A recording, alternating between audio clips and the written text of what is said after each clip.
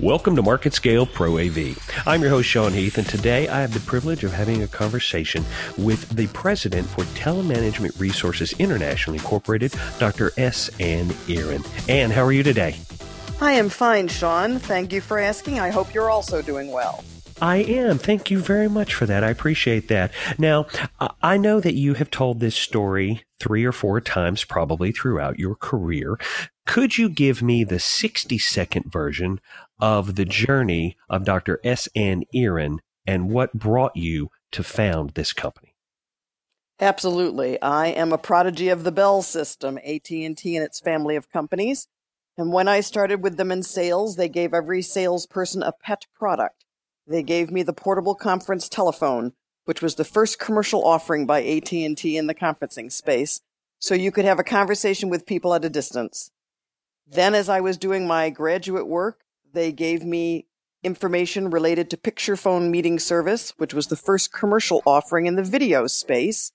And I did some studies related to that. And in the early 80s, I had a vice president come to me and say, "You have both an academic background and a business background. Why don't you hang out your own shingle?" And it just happened to be when video conferencing was first introduced into the marketplace, and there wasn't anybody out there doing anything consulting-wise in that space. So I hung out my shingle, and my first clients were the telephone company, the aerospace industry, and the federal government, because they were the only ones who could afford the technology. So let's talk about just briefly your PhD. Now, you have a PhD in business, speech, and communications.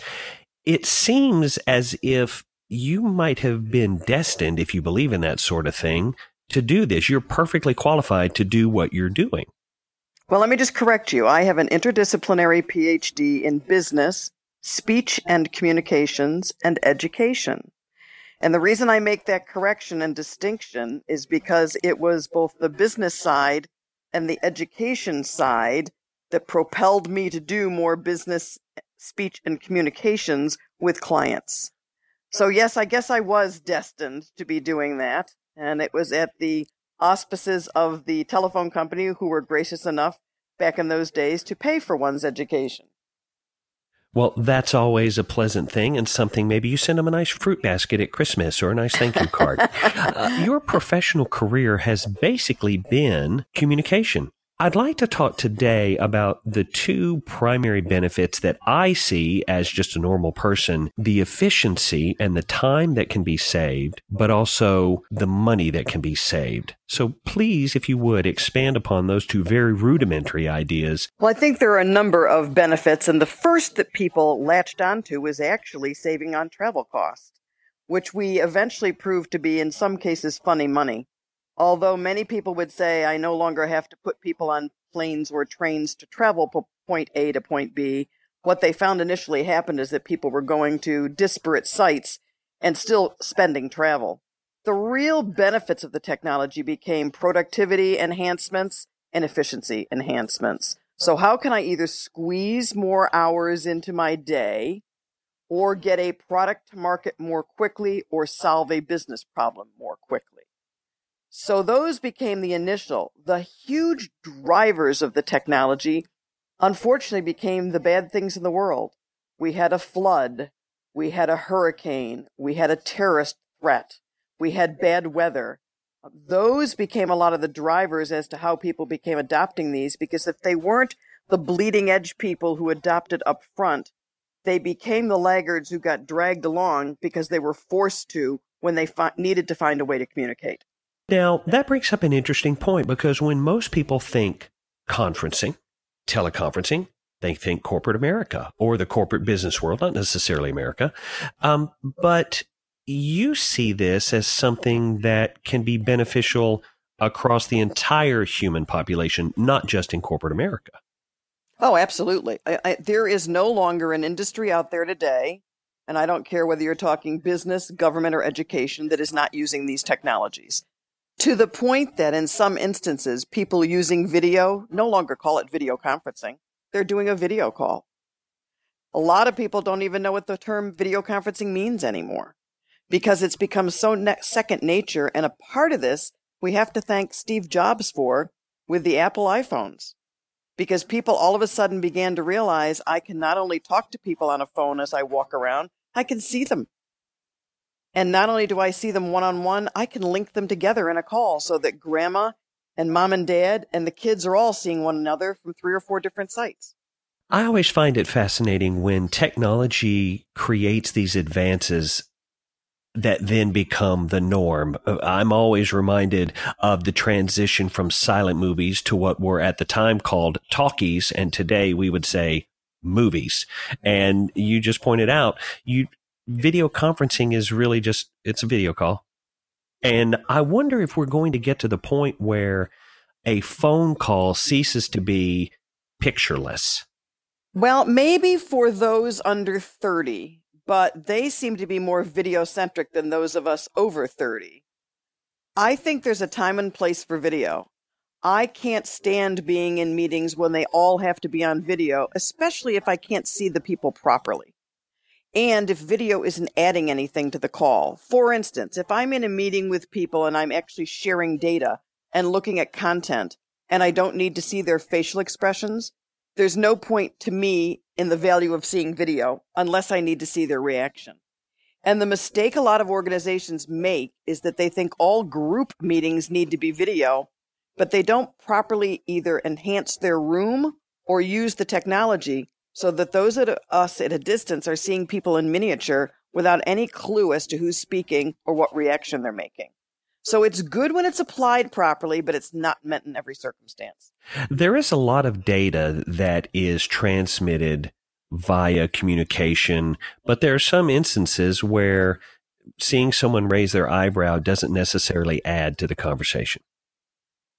Absolutely. And yet in other cases, I had an individual once say to me, I loved using video.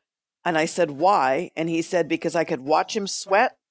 I knew he squirmed, and yet I didn't have to take him out to dinner afterwards. And I said, well, what do you mean by that? He said, culturally, I was speaking to somebody in Europe from the United States. And had I been located with them, it would have been proper for me to go to dinner with him afterwards. By using video with him, I knew I didn't have to talk to him again till the next day. And it had a much bigger impact on what I said to him. There is a very big cultural divide that I think is being addressed or confronted even in the fact that this technology is becoming so universal. So go a little further on that when you say there's a cultural divide. Well, as you mentioned, for example, if let's say you were having a conference call with someone in Spain and it's 2:00 in the afternoon. Well, that's siesta time. That's all businesses closed down. Let's go out and have a nice lunch. Whereas, as you mentioned, the ability to have that conference call might free me from the local social customs that would present themselves if I were, in fact, present in that location. But that might cause the Spanish-based consultant to alter the way that they perform their particular side of that transaction. I think that might be dangerous. That seems like a homogenization of maybe just a local culture or local custom, especially as business becomes more and more technically advanced around the entire globe. Well, I think the thing you really need to look at here is the issue of age, as well as the issue of technologically the way we're working. Now, we expect things to be instantaneous. I send you an email, I expect an almost immediate response. Same is true with using the phones and the technology.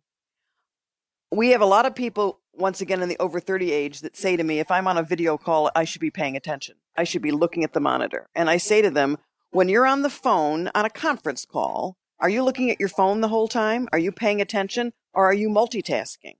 I said, I'm willing to bet in most of the meetings you're in, when there's a group of people on a call, you're looking at your email, you're filing things, you're writing things, you're not staring at the phone. Same is true when you're on a computer. You're not staring at the computer the entire time you're on a web call or a call you're just sharing data and audio. So I think what's happened age-wise, youth have at the point where they have multiple technologies going at the same time. And if somebody needed to see me on video or say to me, Ann, would you pay attention to what I'm showing you? I'd say sure, and I'd look up and pay attention. So we become at the point with these technologies where we've got to all say to ourselves, how instantaneous do we have to be? And at what point in time does one technology have value over another?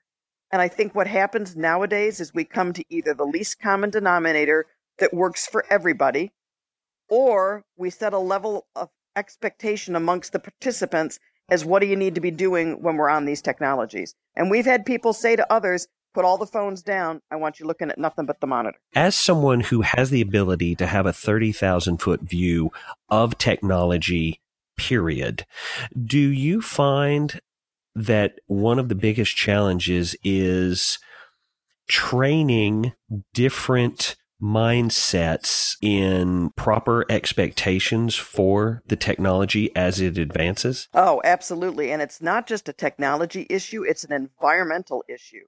And by that I mean we see a lot of people that deploy technology in conference rooms, in huddle rooms, in classrooms that don't think about the environment in which it's placed and forget to really listen to the noise from the air filter, to the noise coming from the outside windows, to the fact that you can't get up and walk around the room necessarily and hear everybody at the distant site. And so what I'm saying is we've got to not only be technology focused, we have to be environmental focused. What's the lighting like? What are the acoustics like? What's the heating, ventilating, and air conditioning like? What's the environment like? If we're in a video call, how are we placing people around a table so they're equidistant away from the camera? And a lot of people miss that point. And I get complaints from people that say this technology doesn't work. When we look at it, we find it's not the technology that's not working. It's the environment in which it's been put.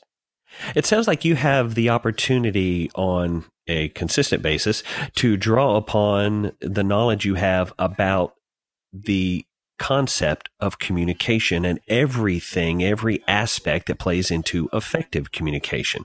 I would never tell my daughter something incredibly important at, an amusement park on a roller coaster. And it seems like you have the opportunity to present that knowledge to your clients and customers on a consistent basis. Well, we do. And I think the issue we're trying to address with them is they've got to sit back and say to themselves, what is it I'm truly trying to accomplish? Not, oh, a vendor came to me and said to deploy this technology because you're going to love it, or I saw it in an airplane article magazine, or I have a colleague who's using it. And I think the mistake a lot of organizations make is to assume, and we know what that word means, that any technology deployed is going to work for them as well as it worked for someone else. So what I'm saying is people need to step back and say, let's look at our specific needs and our specific way that we work before we adopt a technology, and not assume that all technology will work for all environments. Now, you are a management consulting firm, so you're well versed in all of the technologies that are out there. You, I believe, describe yourself as vendor agnostic, which I love that phrase. As someone who really doesn't have a horse in the race, how do you see the industry changing from your non-biased viewpoints in the next couple of years? What big changes do you see coming? I think the biggest changes are the users are starting to get it, meaning that in the past it had been pulling teeth to get people to adopt some of these technologies. I think in many cases, the consumer environment is pushing the business environment and pushing the academic environment to get it because the technologies are changing so rapidly. But I think we're getting to the point where it's becoming second nature to use these.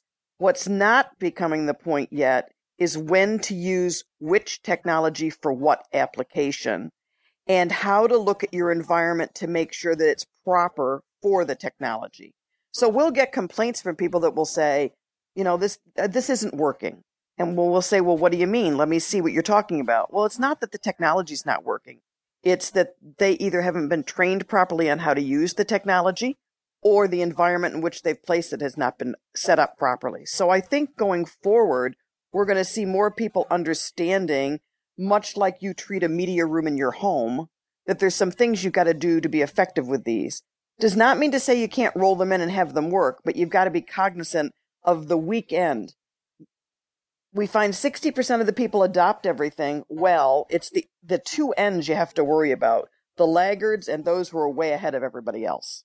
without naming names, I would like you to tell me the absolute worst environment you have ever had to go into to establish a conference capability.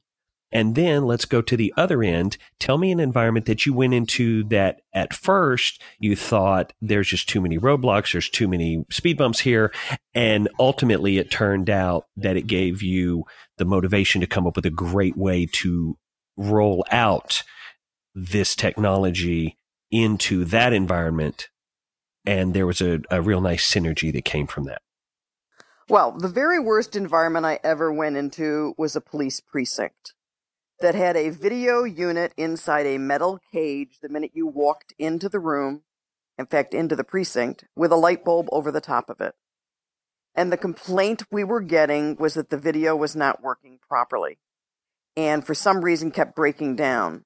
The bottom line to it became that that particular organization was taking overtime pay away from police officers in that precinct, and so they were subterfuging the technology as best they could. Ooh, that's sneaky. That's probably the worst situation I've ever been in.